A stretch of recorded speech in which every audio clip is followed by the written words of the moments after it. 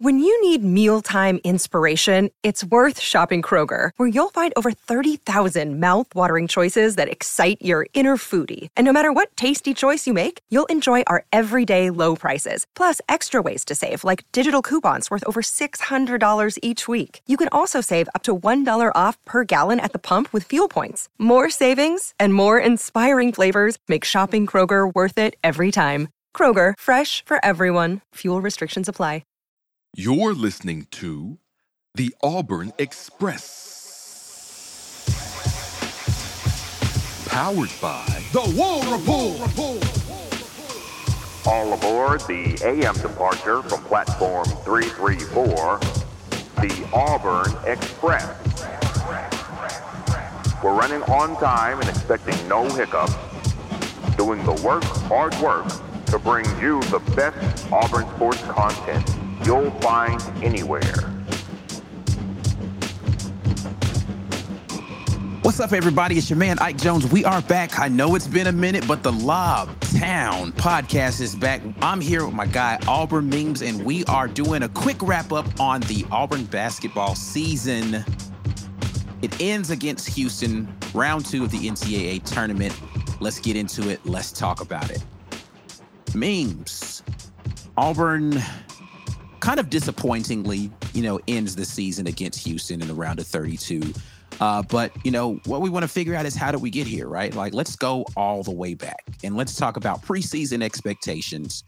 Then let's take a trip to kind of mid-season trends. And then let's just do a full retrospective on all those things. Let's start with the preseason expectations, going all the way back overseas to Israel and what we thought of this team initially. How are we feeling about it? All right, well, luckily, I'm a hoarder, like a digital hoarder. So I got all the box scores for the Israel games really, really close. You just can't Google those. You really got to know where to look because you don't find those on ESPN. They're on Auburn's website. But we're committed to what we do. ESPN might not be the most accurate source for your information, just FYI, but continue.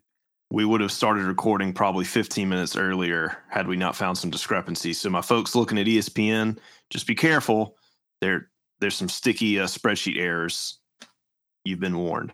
But flying this content back overseas, let's go to where we were for the preseason outlook. How were we feeling? So I'm going to kind of insert myself, put us to the mood of where we were, set the dates back on Twitter to last summer and feeling the optimism. So just kind of from the surface 1,000-foot view of what we were thinking for this team and this roster, where our optimisms were, where our pessimistic thoughts were, our fears. Let's start. I think everybody was feeling really, really strong, including the War Report episode where you guys were betting on the highest score from Israel, and it was a Broom, Wendell, Traore debate. Mm-hmm. Like you guys did you guys end up settling on Traore to be the leading scorer?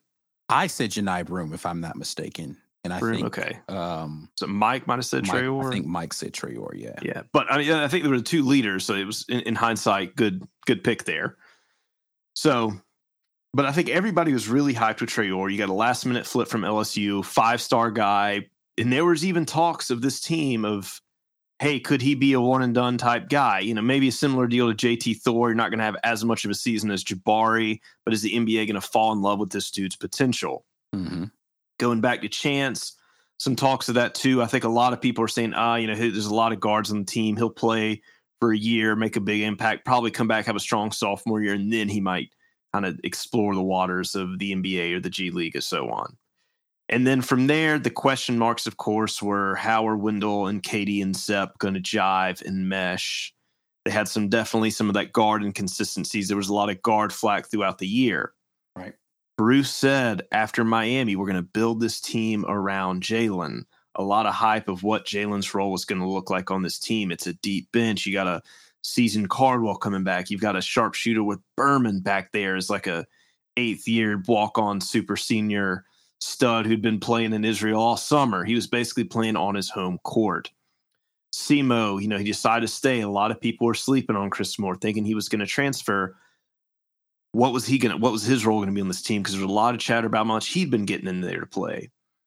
And then Flanagan, Was he going to be back to his sophomore form? Is he going to be back to old Flanagan? Or is he still going to be, is that Achilles? Is it physical? Is it mental? Where is he with that? A lot of question marks around this team, but I definitely think there was a lot of reason to feel optimistic. And as you kind of heard by my little review there, a lot of emphasis going to be on the freshman. I mean, hit Trey Donaldson. I think he was the biggest wild card. People say, nah, right. he could definitely come and make some sparks, but he's probably going to be the guy, which is an ironic flip here. He was probably going to be the guy that would probably see the floor the least, but people are definitely excited to see what he could do. But with Chance and Traore in the loaded guard room, probably not as much out of Trey. And then I think Broom was, the expectations for Broom were real. Like, we knew what he was going to be, expecting him to be this consistent big man. And I would say out of all of them, spoiler alert, he by far delivered the most. So that was the expectation. Now I think we kind of take that pivot and see what actually happened when we got that little teaser for those 3 games in Israel. Obviously, game 1 was essentially against like a good high school team, like a stud AAU team. Auburn beat the brakes off of them. You played probably equivalent to like a small college team for that game 2 against a select team. Then, of course, you essentially played like an overseas pro team with the final game, and Auburn loses that 95-86. So a lot of interesting takeaways from the skill set there, but it gave us some interesting statistics, which we did cover, but I think in retrospect, these are really interesting though. Okay. Well, let's dive into it a little bit. I mean, because of course, I think Auburn fans were feeling very optimistic after the Israeli trip, or the trip to Israel, because even though did not win against the Israeli pro team, didn't get the doors blown off, right? So you're saying to yourself, against a bunch of pros, these newly cemented, not even really cemented, but just put together teammates have come in and put up a fight against a professional team. This team could make some noise this season, right? And especially considering what happened with Johan Traore during that trip, right? Like, you're thinking to yourself, okay, we might have us a ball player on our hands here. So just getting past Israel, not past it, but just like looking retrospectively at Israel forward to the season, where would you kind of put the expectation for the team at that point in time? Yeah, and it's really interesting there because with Israel, as you kind of mentioned, Traore played, I think, a total between all 3 of those games, 40 minutes. He had 20 points, 8 points, and then 20 points again. Mm-hmm. Really good game out of him. Broom had a lot of games. Like I said, Broom's numbers consistent. Things that kind of got you scared a little bit. Zepp kind of doing his thing, efficient on a lot of high volume shooting. Wendell was just pumping up shots and not getting buckets, but he was really good from the free throw line. KD was the same thing, just hawking up shots, not getting buckets. You saw a lot of good things out of Cardwell, and then you could probably get a little teaser a chance. You just weren't quite sure how to feel there. So, but you're sitting back and thinking, you know what, expedition game, it is what it is. You still don't exactly know how the starting rotation lineup's going to look. I think a lot of people had some thoughts that, you know, hey, Traore is going to be really in there for the 4. And you didn't really see a ton out of Jalen to really feel like, is he going to take up this next step? And of course, Flan, not a whole lot of flashes out of him either. So some of the things that were kind of, I guess you said, the clouds, the hangovers of last season, I would definitely say did not feel better. But it was an exhibition game overseas. You still had some feelings to feel optimistic. He also had an exhibition game against UAH at Auburn, which those numbers honestly were not too far off from what you saw in Israel, minus Traore. Wasn't as much volume, but he was still playing around that 20-so-odd minute mark. Transitioning to the beginning of the season, though, with the first 3 games, and that's when you start to see the starting lineup that in the exhibition game had been, you kind of shifted around, but Wendell and Zepp were there. Like, you always had Wendell and Zepp in the 1 and 2. Worth noting, Zepp is playing the 2, not the 1, out of position for him. Still, in hindsight, that seemed very puzzling of why Zepp would be playing the 2 and not the 1 at all, when that was always his position. And Zepp is going to be 26 in like 3 months. So, like, obviously he's played that position for a long time. And then you had Traore, Cardwell, Broom kind of shifting out at the 5. And then you had Chris Moore, who was getting the call there at the 3. And then Johan and Jalen were kind of swapping out at the 4. And obviously with Expedition, you're plug and playing and getting guys different experiences. So not a lot to take from that. But for game 1, where the shifting of starters went to, you would have Broom, Chris Moore, Jalen Williams, Wendell Green, and Zepp. And that was what Auburn went into the season starting with your bench minutes coming at KD with 22, Flanagan with 23, Cardwell with 15, Traore with 17. Yeah, I think it's interesting how quickly we pivoted away from Johan Traore and Dylan Cardwell with heavy minutes, like double-digit minutes for those guys. I do think that Dylan Cardwell's was about something outside of basketball, maybe even injury-related for a period of time, but he just never really got back into that double-digit minute space very often throughout the season. He was just kind of, I mean, I don't even know how many minutes he averaged on the season, but if it was double digits, I'd be shocked.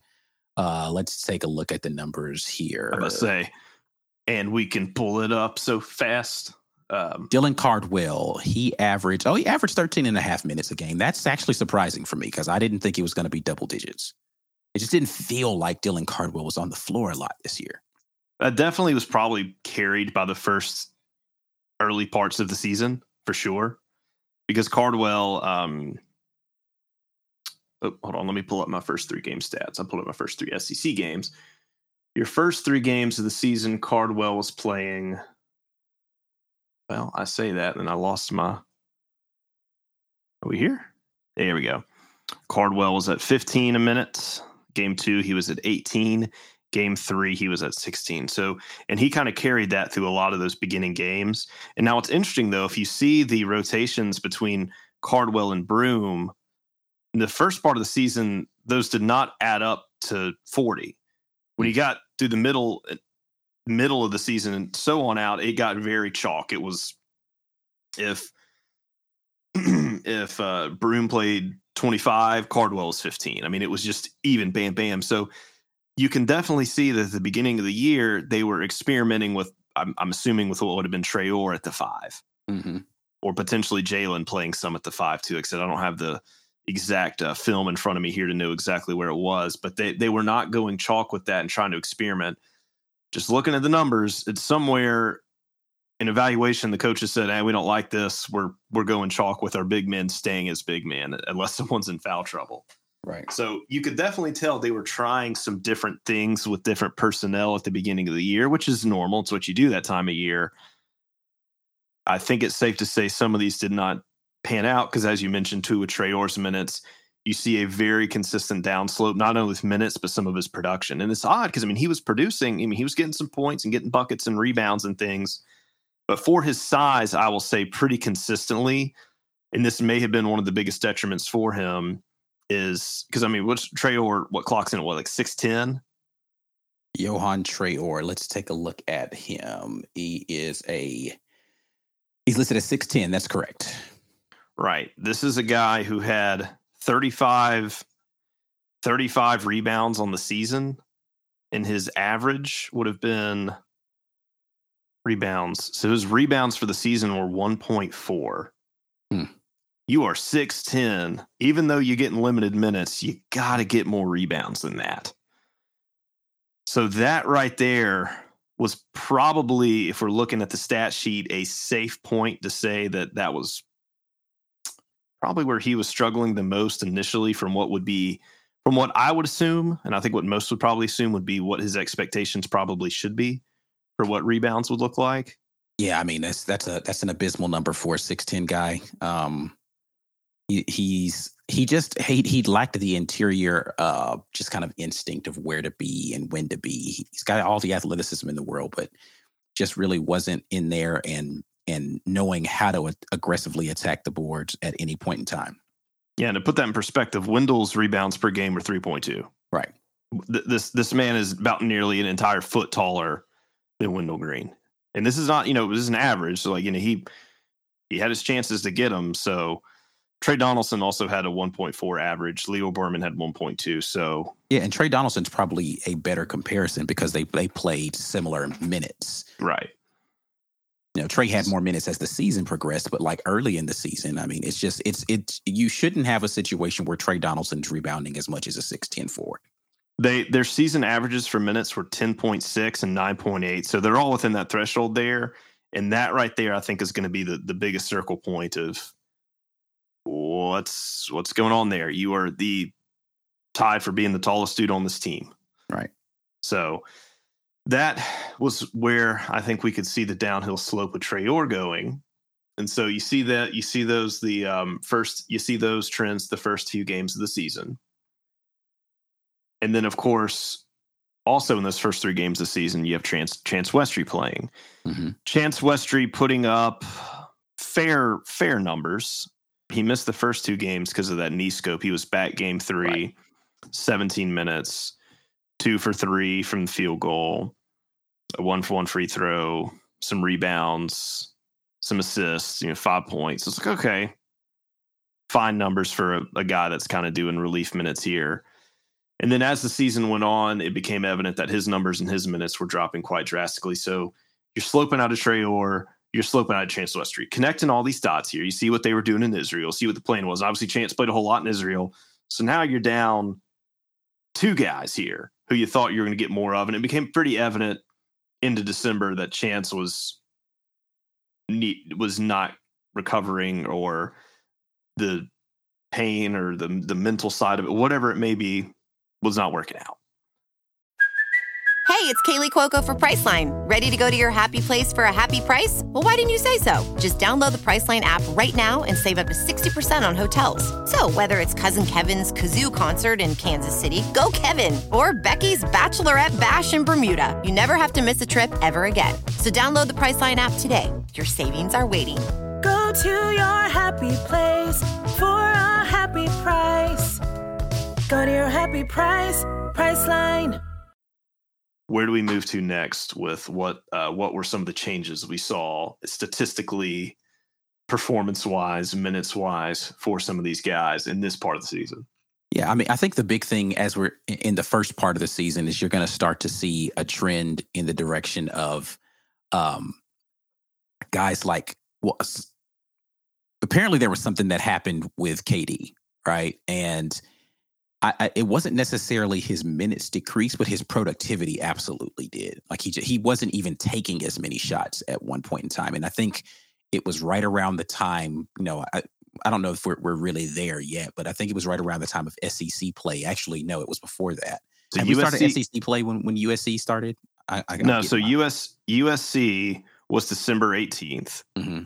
And that was when KD just laid a goose egg. He was 0 for 5. He had a bunch of... That was the game. The Memphis game, I think, was the last game we saw aggressive KD for a while. Like, after the Memphis game, it was just like KD was... Because those two... Because he got benched one game, right? Like, I forgot what game it was there. He just didn't play. Yeah, those two were back-to-back, and USC KD did not have a fantastic game. The only points he had came from free throws. Mm-hmm. But he had some assists, but that was also the game where I forget how, I know he had 4 fouls, but he got those 4 fouls like really fast. Mm-hmm. It was like he was in, it was like foul, foul, foul, foul, foul. And so it just became obvious, and he wasn't lighting it up before. He wasn't really lighting it up too much before this. He'd have some okay games, some bad ones, because it was Memphis, then USC, and then Washington. And then after that, you just saw his points and his minutes dropped a little bit, but mostly the points. He did not score double-digit points until January 28th against West Virginia, where he got 10. But before that, you had 5, 2, 8, 5, 4, 4, 3, 8, 5, 6 at the landing back at the USC game. Also worth noting, too, I believe right before that, he had missed the Georgia State game for... We don't exactly know, but Bruce said he was not. Yeah, he was not playing. So potentially some disciplinary issues or this, that, or another. Not going to go into speculation and rumors. It doesn't necessarily matter, but KD was not playing, and they struggled. And Bruce even said in that post game, "Hey, we miss KD's athleticism," because you kind of notice like Georgia State shouldn't be kind of hitting around with this. You're kind of looking around there, and you're like, KD might be.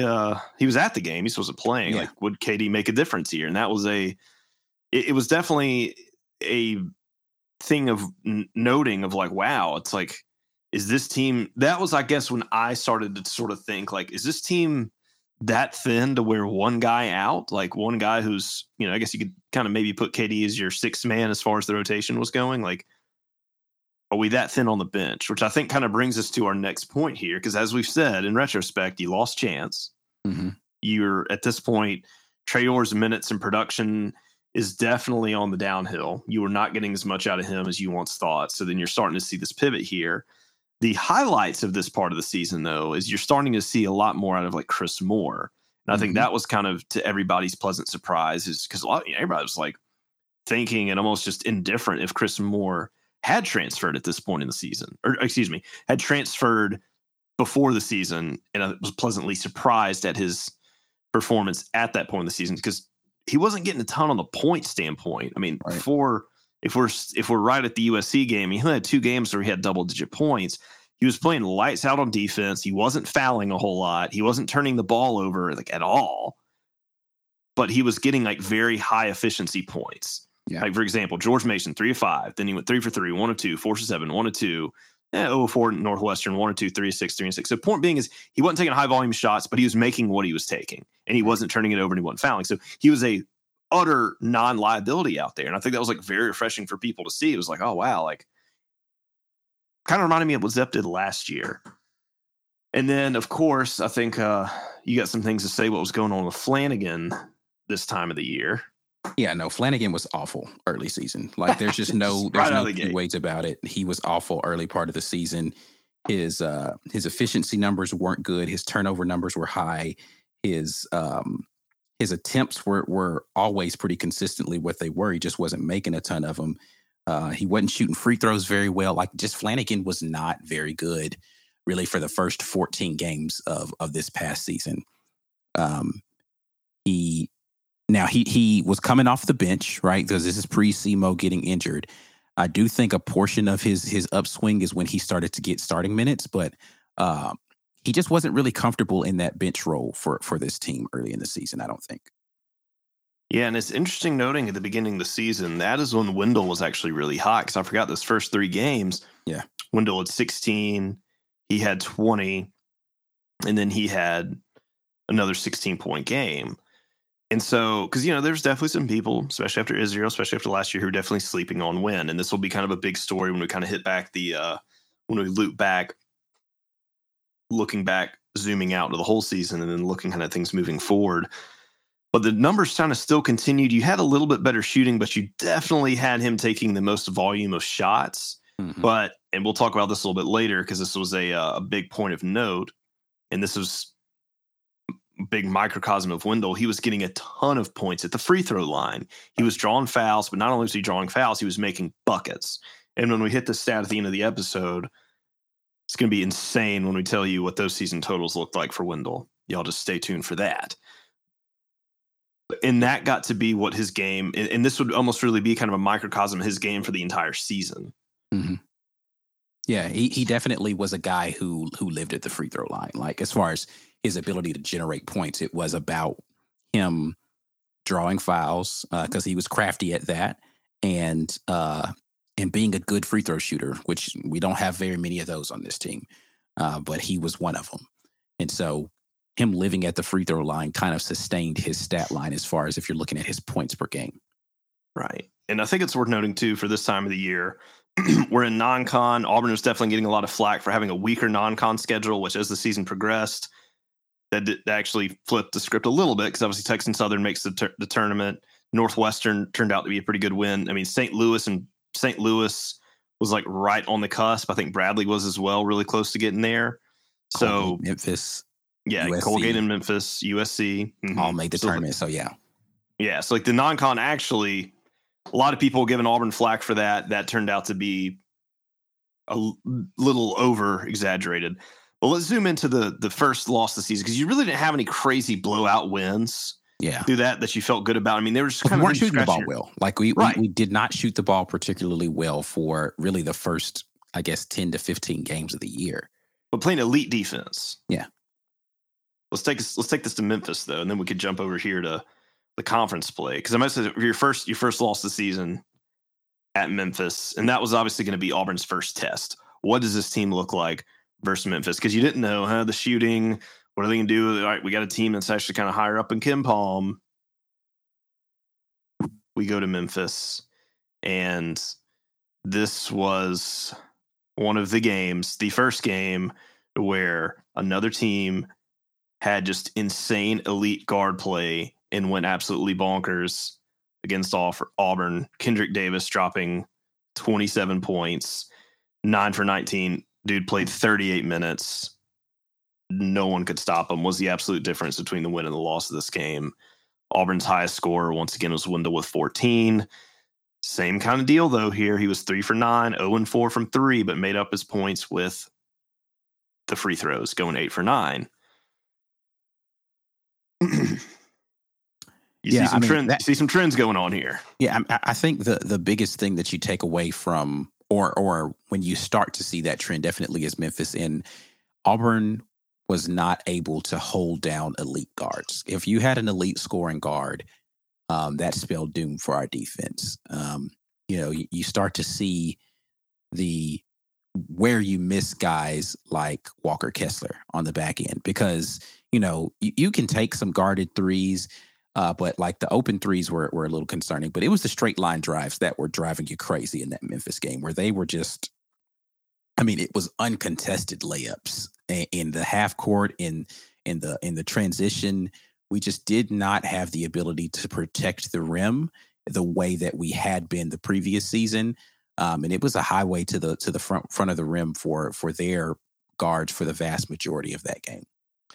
Right, and go to USC, exact same deal. Everybody on the team kind of had a modest amount of points. You have Boogie Ellis, once again, elite guard, played 35 minutes, 28 points, 9 of 15, all over the place, torched Auburn. Yeah. And just like you said with Boogie, he was 2 of 5 from 3, so he wouldn't kill you from deep. He had 8 free throws, but he was driving down, getting the buckets under the rim. And you kind of remember what they did last year is that they begged teams to do that, especially guards, because Walker Kessler was swatting those things down like pesky mosquitoes. Like, yeah, we dared to do that. And it almost seemed like that habit of just like, hey, I'm going to bait you to come past me to drive to the rim was almost like still ingrained with some of the guys that played last year, because that was kind of what they did, is like, I'm going to kind of fake guard you out here so you make the cut to go down low. Hey, look who's under the goal. Good luck. Right. Broome did well, but that was not his game. Broome had only 2 blocks this game. And then Flanagan and KD, ironically, KD had 1. He had 4 blocks against Memphis. So you were not stopping him when he went down there. Essentially just running unopposed, and they couldn't get him.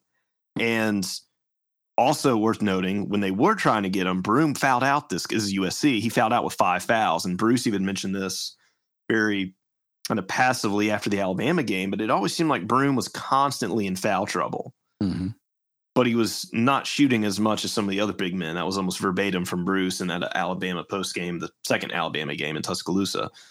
So that's, I guess you could start to see, was sort of a red light for this game, was like, okay, what's going on? And then I think it's safe to say Wendell had 2 points this USC game, and that was when he hurt his ankle. So worth noting here, he played 12 minutes. Only points he had came from the free throw line.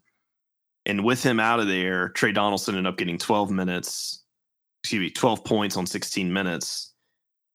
Everybody kind of this is when people's ears start perking up for Trey a little bit, like, oh, is he the guy? Because Chance Westry came in for a minute.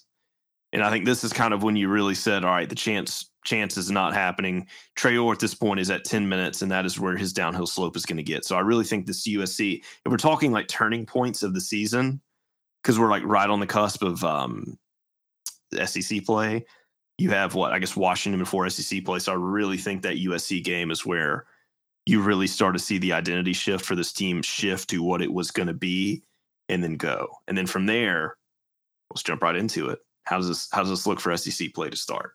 Yeah, it looks as if we are a good defensive team that had some lapses. In retrospect, we are a decent defensive team that had a gaping hole, which is the defense of elite guards was not going to be a thing.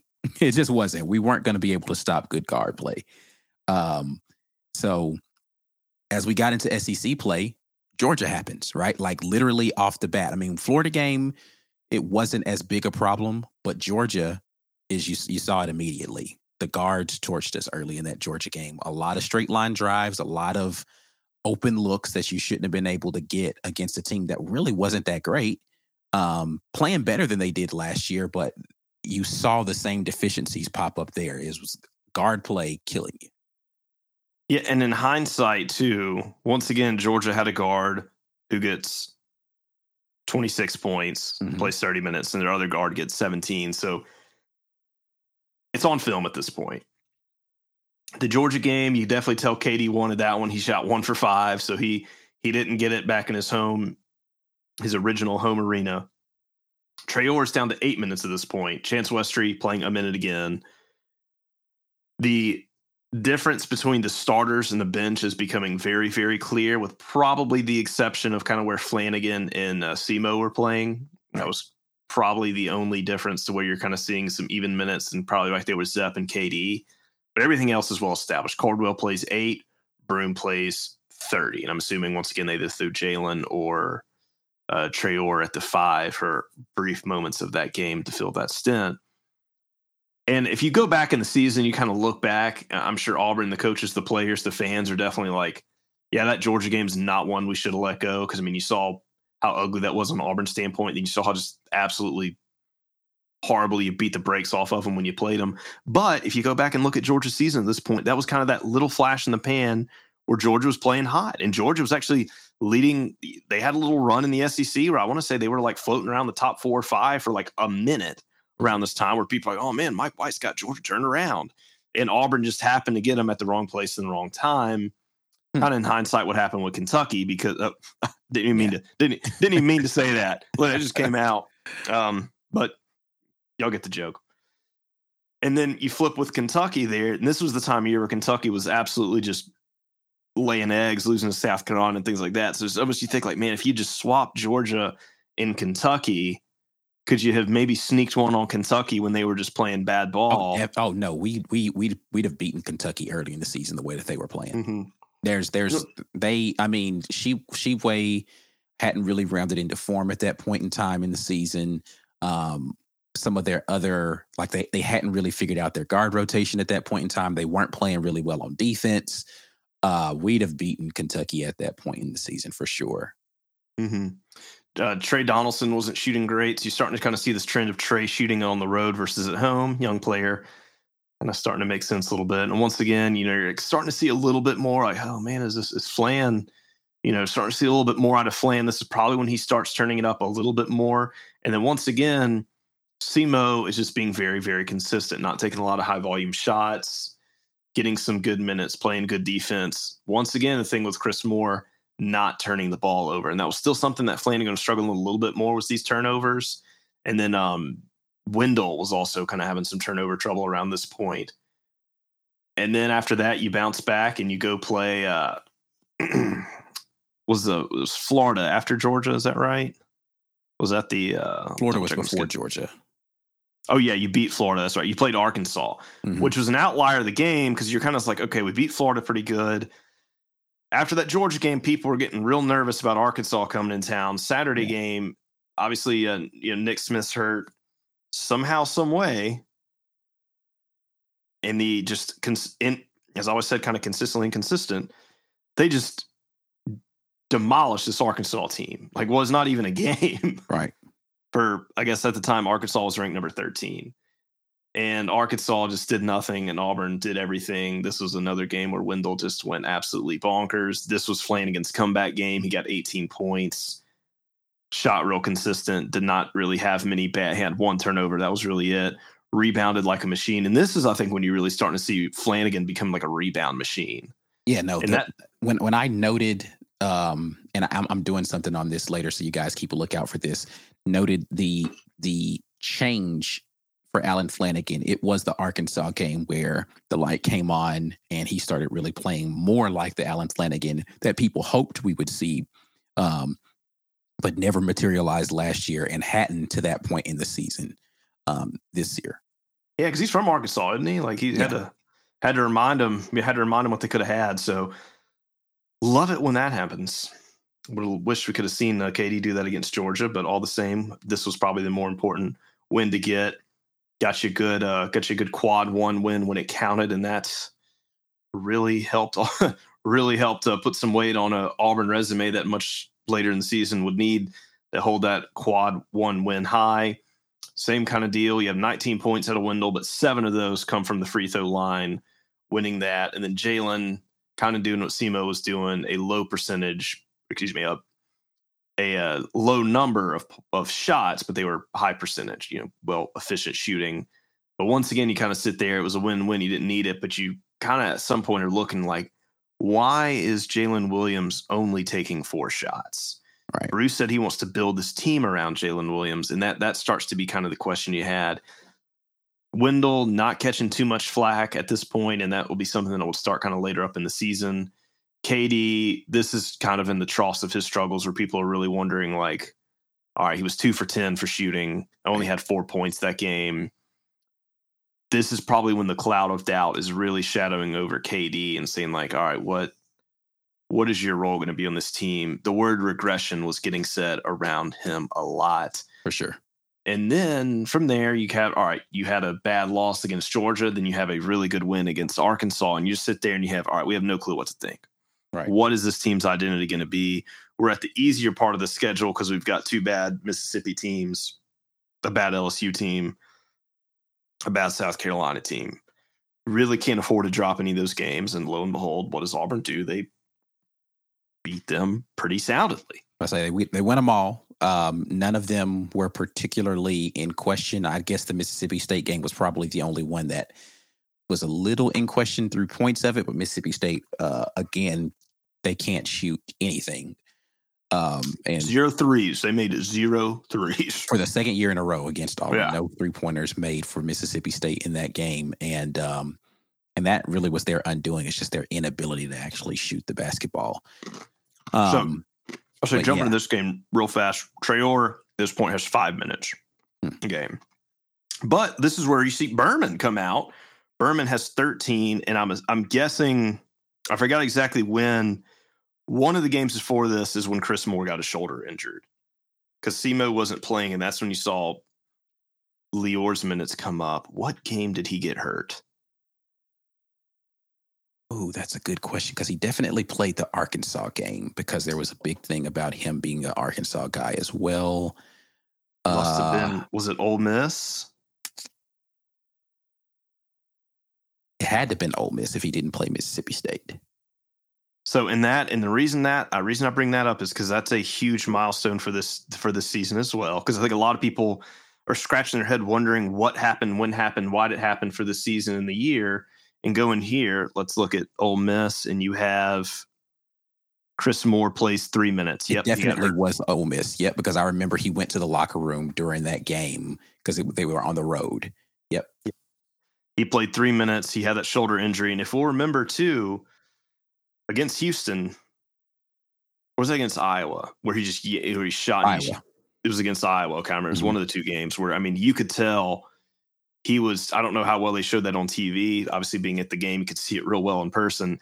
As he was under that goal, I think just kind of trying to hook a layup up there, he grabs that shoulder, and it's just in agonizing pain. Yeah. And that was his main, that was his primary arm. So that is worth noting because that was obvious. I mean, that's hurting him in late March. Like, he was not over that injury from this game, and he played through a lot. Worth noting there is Casimo, who was establishing some pretty good numbers at the 3, very efficient numbers. You go to his game log here, you see what his points were doing before that Ole Miss game, and then you look at him after that Ole Miss game. I mean, there were games after the Ole Miss games. It wasn't just the points, and it wasn't like it was necessarily a detriment, but he wasn't even attempting to shoot. I mean, a lot of these games, he took 0 shots or 1. Yeah. So, and I mean, you can just see it right there on the box score for these games. Just, he was playing out there on defense. So you essentially lost Chris Moore now from any type of production outside of what he could do on defense. Now, against Alabama, where he played a lot more minutes, he got up to 25. He was a monster on defense. He had a really good game against Alabama when a lot of guys were in foul, the second Alabama game, a lot of guys in foul trouble. You need to see Mo. And I think that's and I'm going to go ahead and put my hot take down. I'm going to put my gavel on this one and say this might have been one of the biggest turning points of momentum for this team for the season. Tell me if this is a hot take or not, but losing him from that injury and just not being able to replicate what he was able to do when he came back, I think was one of the biggest things because you notice after this, I mean, granted the schedule gets a lot harder, but after that Ole Miss game, you get easier games. He definitely wasn't the same when he got back. And that's when Auburn started dropping a lot of those L's. So you're down Traore from just whatever was going on with him, Westry's knee. Beginning of the season, you had Wendell's ankle, then the knee foot problems that Broome was having. Yeah.